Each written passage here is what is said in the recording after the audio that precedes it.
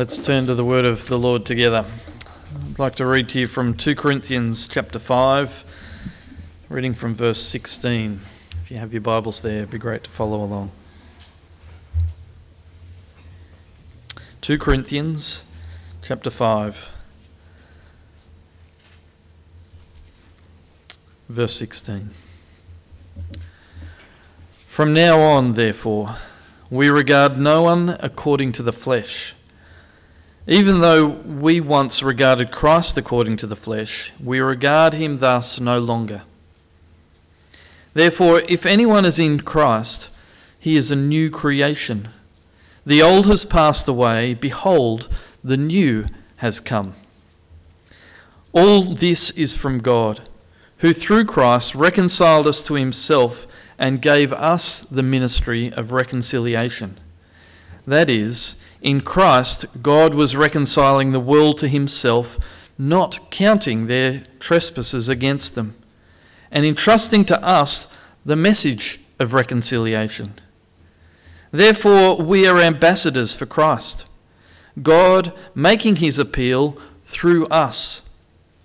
We implore you on behalf of Christ, be reconciled to God. For our sake he made him to be sin who knew no sin, so that in him we might become the righteousness of God.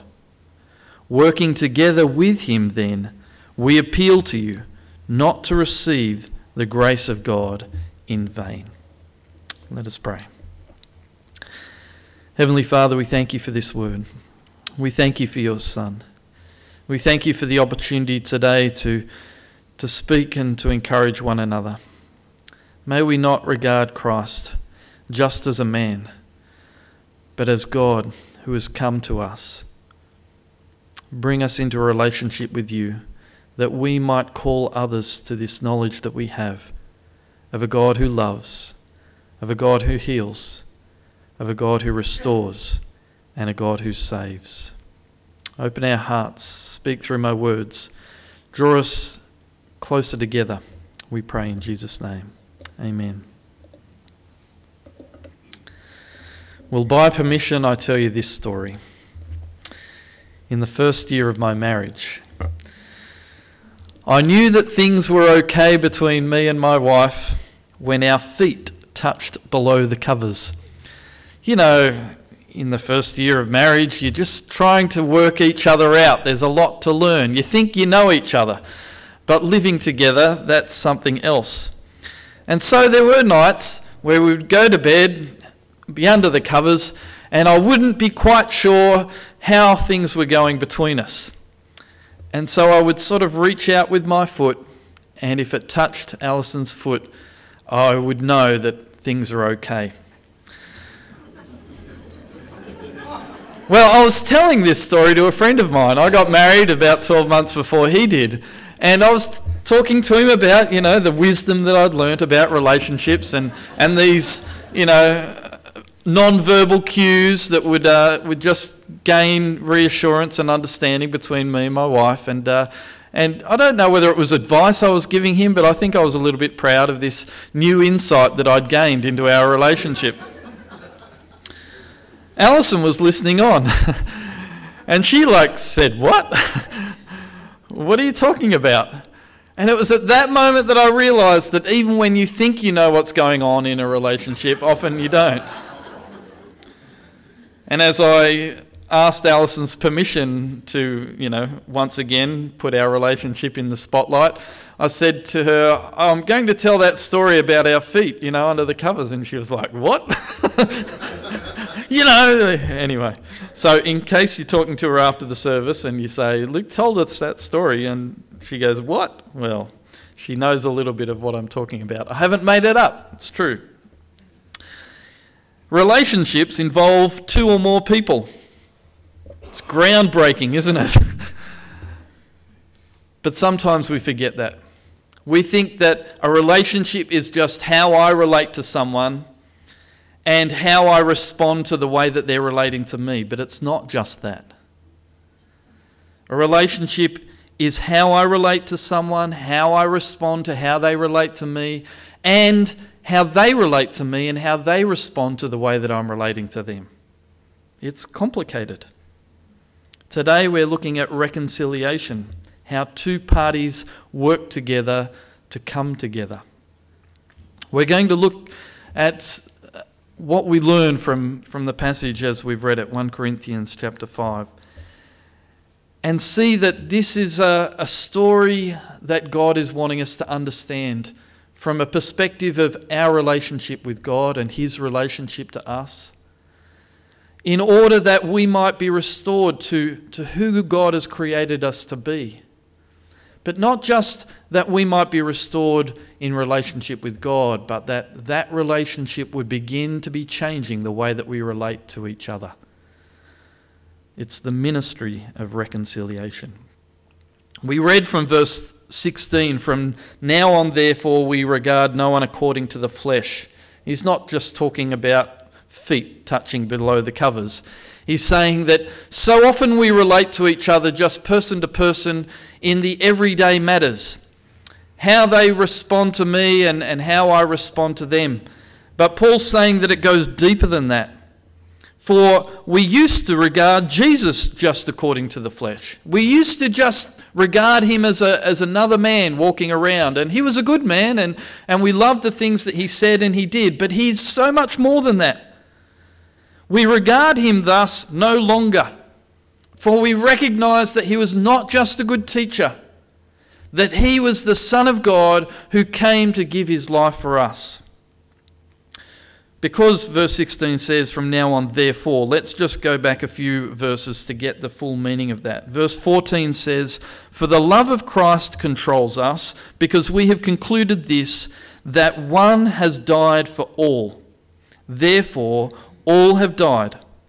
And he died for all, that those who might live might no longer live for themselves, but for him, who for their sake died and was raised." Let's unpack that just a little bit. He says, we have died to our old life because Christ died for us. Therefore, we no longer live for ourselves. We let the work of Jesus guide how we live. He's saying what we know about Jesus has changed what we know about ourselves. We're now not just living for ourselves. We're living for Christ. The gospel has changed us.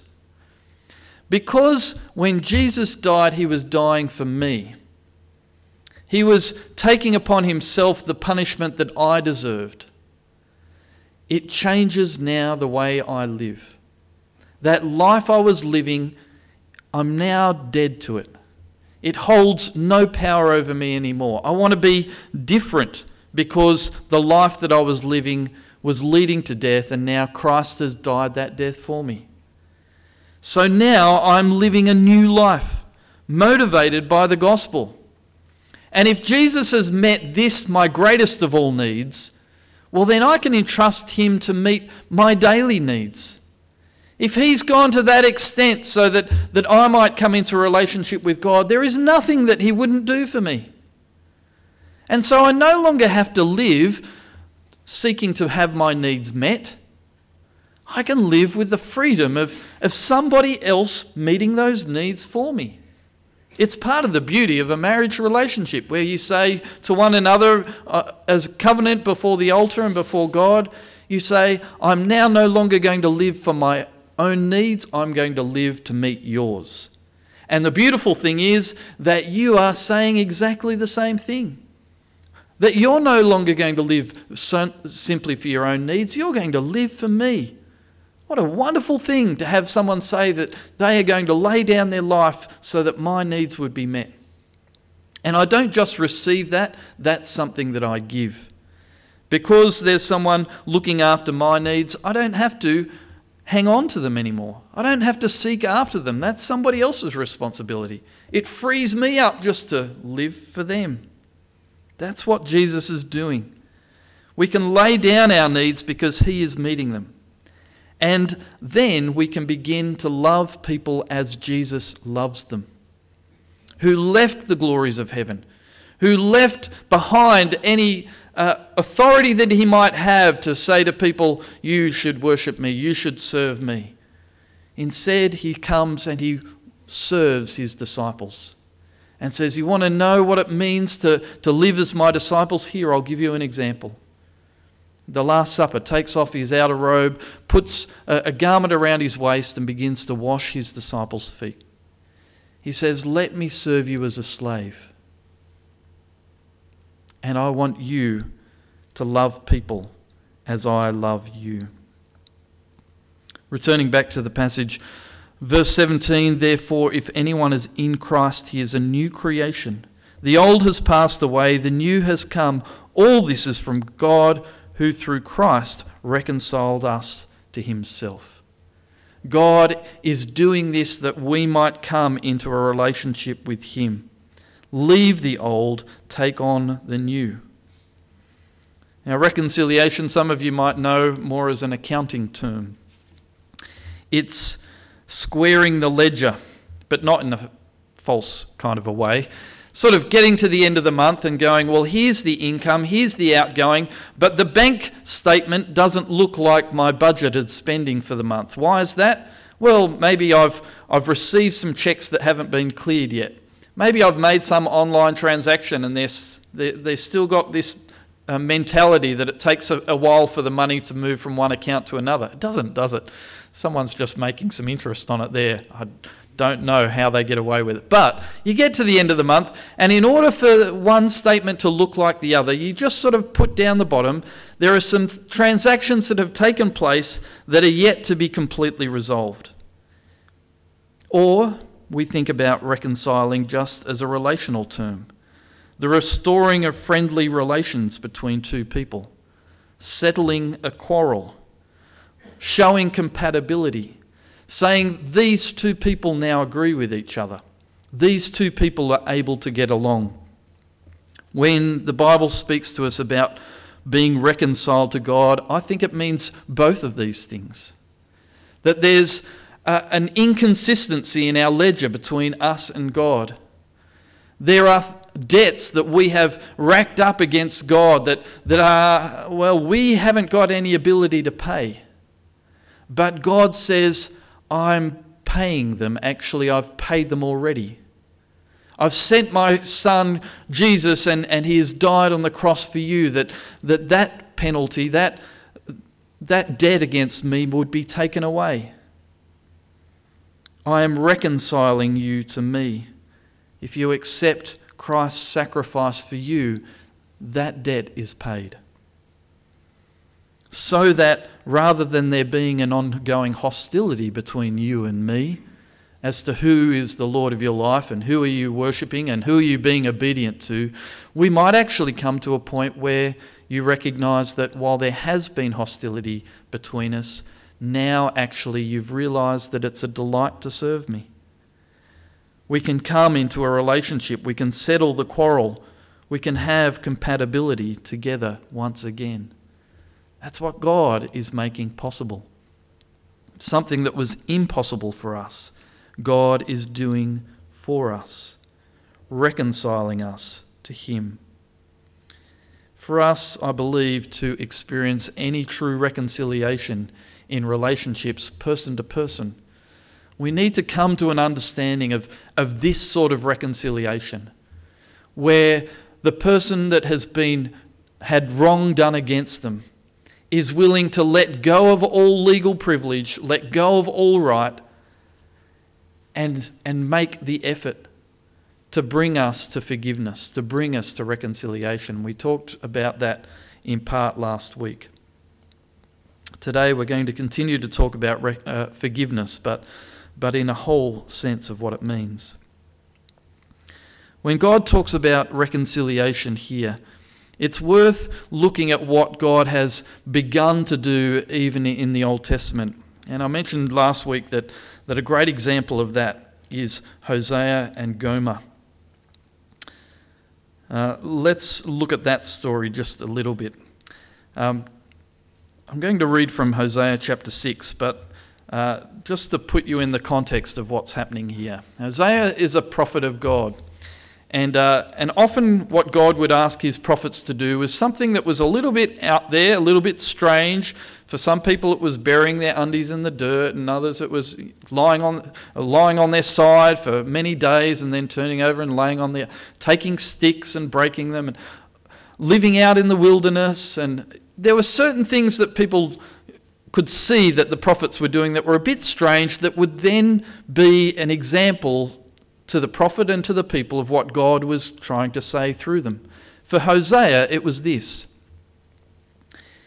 He was to take a woman of worldly renown, a prostitute, and take her and marry her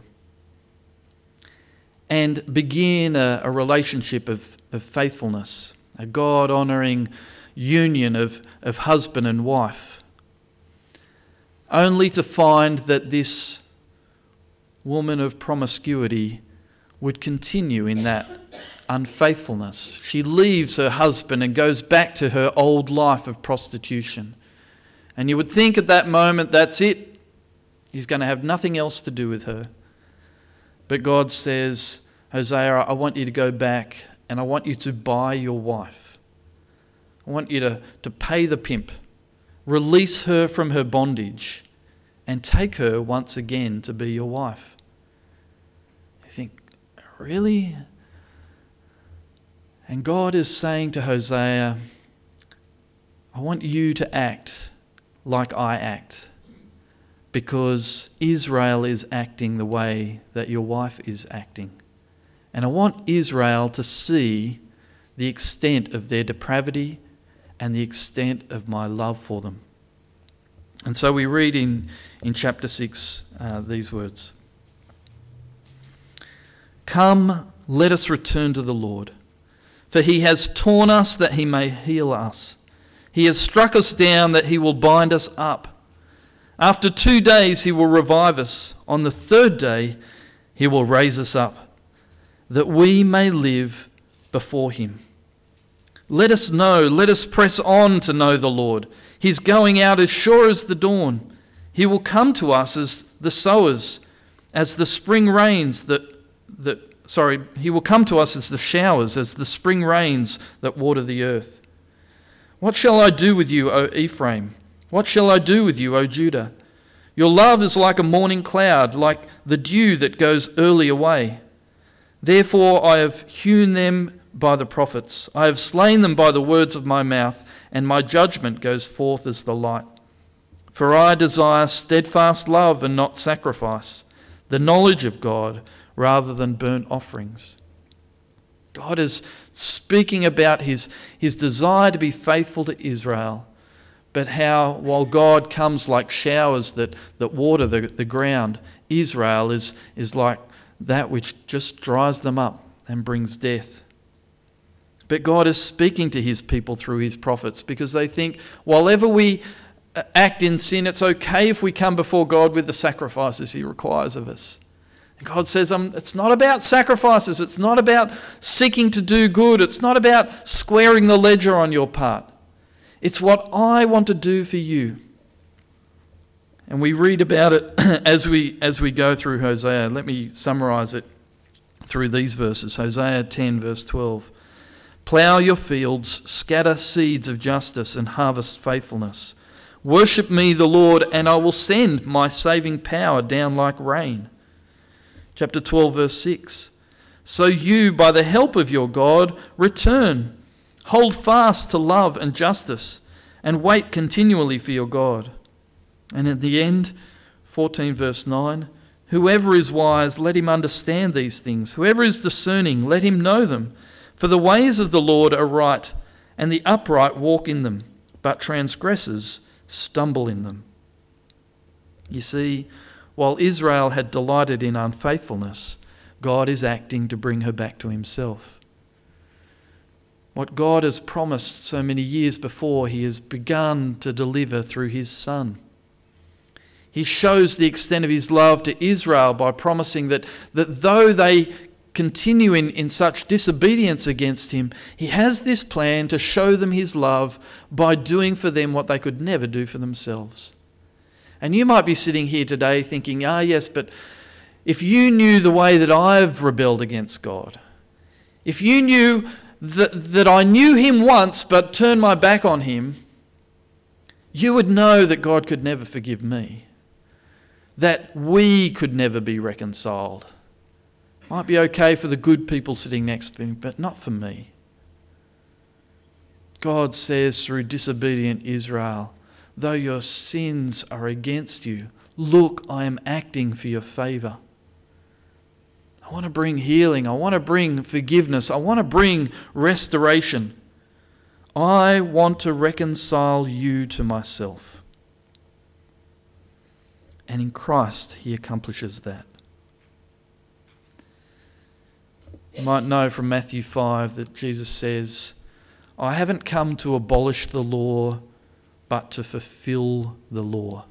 Not a dot, not an iota is going to pass from the law until the new heaven and the new earth have come, until all things are completed.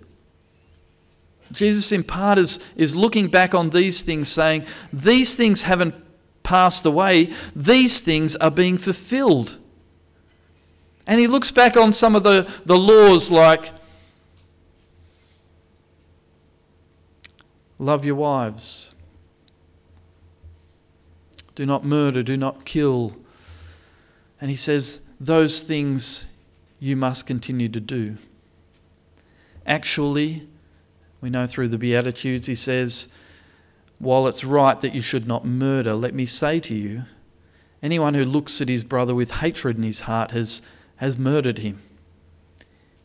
He's in danger of the fires of hell. Anyone who looks at a woman with lust in his eyes, he's committed adultery with her already. You want to look at the Old Testament laws as a standard for righteousness? Well, let me tell you, this is my standard of righteousness. This is what I've come to fulfill. You thought the old standard was impossible? It was only pointing to me. Let me tell you what the righteousness of God demands.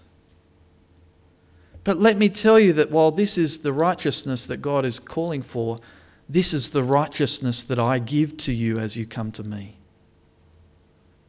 I am accomplishing this for you. What was impossible for you is possible through Christ. We haven't got it here at the moment, but if you can imagine the picture of a cross, the vertical showing that God has come in order to restore relationship between God and man and God. But the cross piece showing that God is not just wanting to restore that vertical relationship, but he's wanting to restore this relationship horizontally between you and me, between brother and brother, sister and sister, husband and wife, wife and husband. He's calling us to righteousness because of the righteousness that he's made possible between us and God. Reconciliation begins with a very simple word that's very hard to say. Sorry. It's true in the reconciliation that God offers to us. He's done everything possible that we might be forgiven, but what does he require of us? Repentance. A turning to God and saying, God, I'm sorry for my sin. I'm sorry that I've turned against you.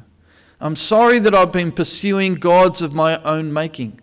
I'm sorry that I've been saying that it's enough in myself that I can be good. I'm sorry that I've set a standard lower than your standard for me and sought to meet that. I'm sorry that I haven't met the standard that you have placed for me. That allows forgiveness.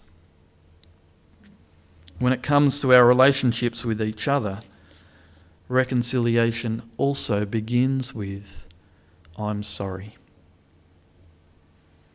I'm sorry for what I have done. I'm sorry for what I have said. I'm sorry I'm putting my own needs above your needs. I'm sorry that I'm even seeing these matters of our relationship just from my perspective.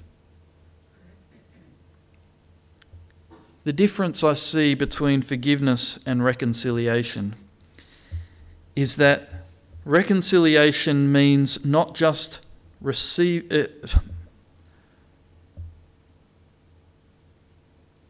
is not just offering forgiveness, but receiving it. Let me try and explain that. We might be in conflict with each other, and I might say to you, I forgive you for the wrong things that you've done against me. And I might think that in that we come to an agreement.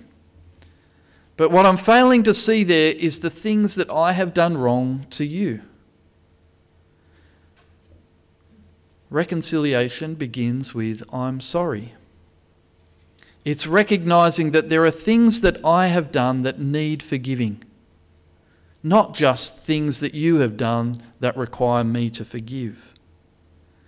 As I come into our difficulty with an attitude that I have done wrong and I need your forgiveness, I begin with I'm sorry. There's probably things that I have done that I haven't even realised I've done. There's possibly things that I have done even with good intentions that haven't had the effect that I hope that they would.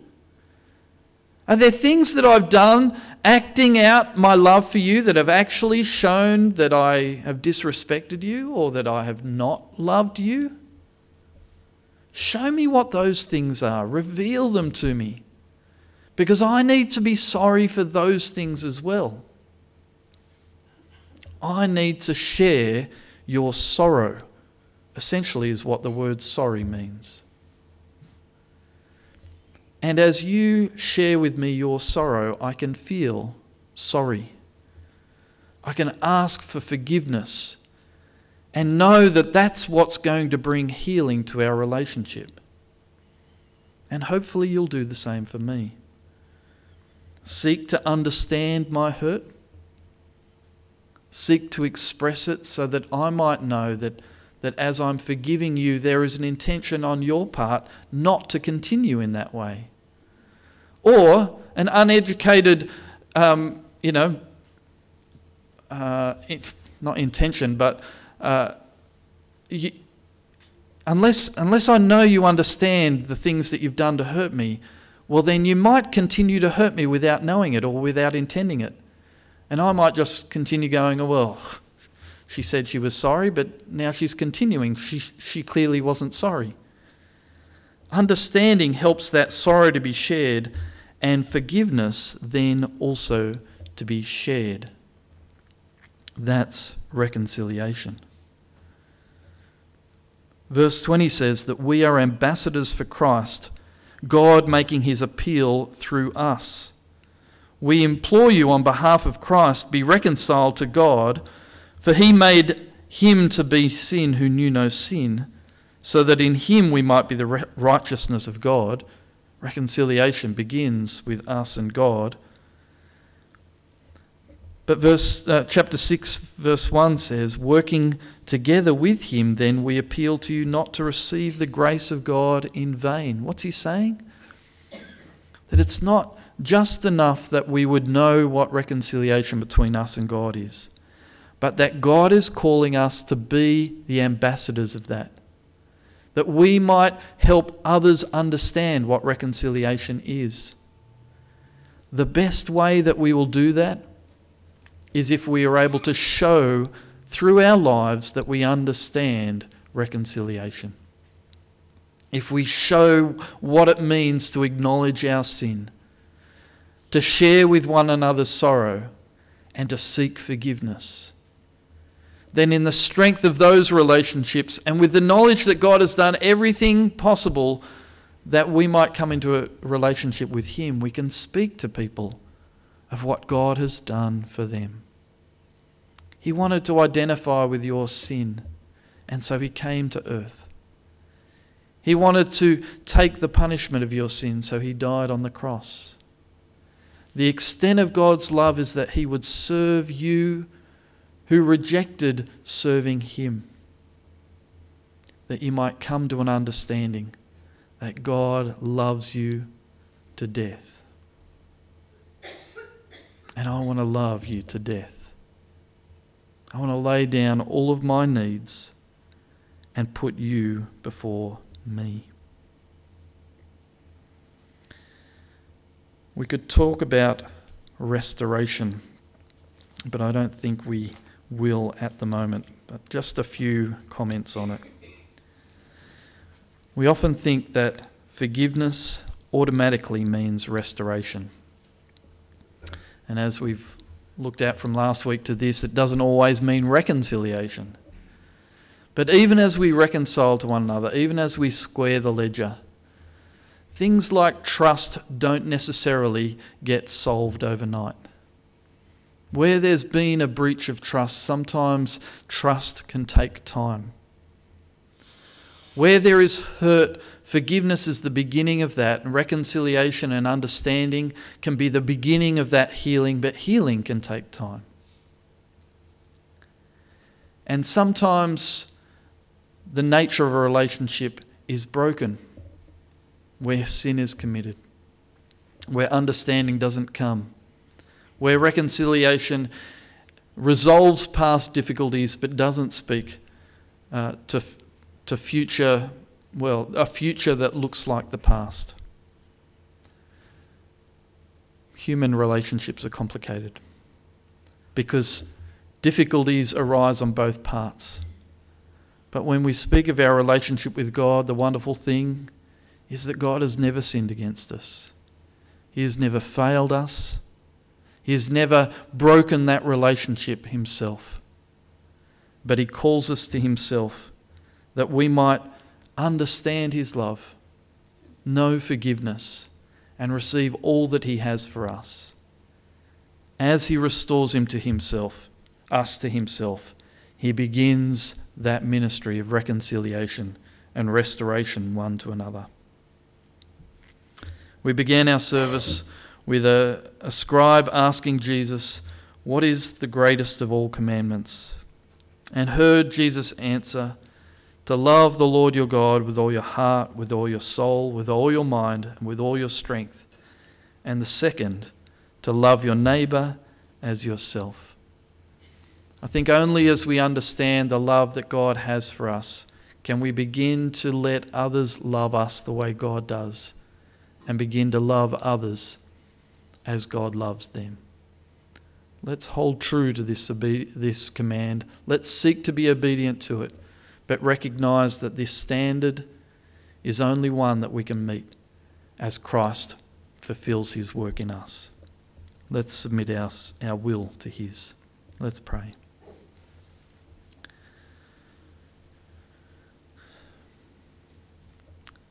Lord Jesus, we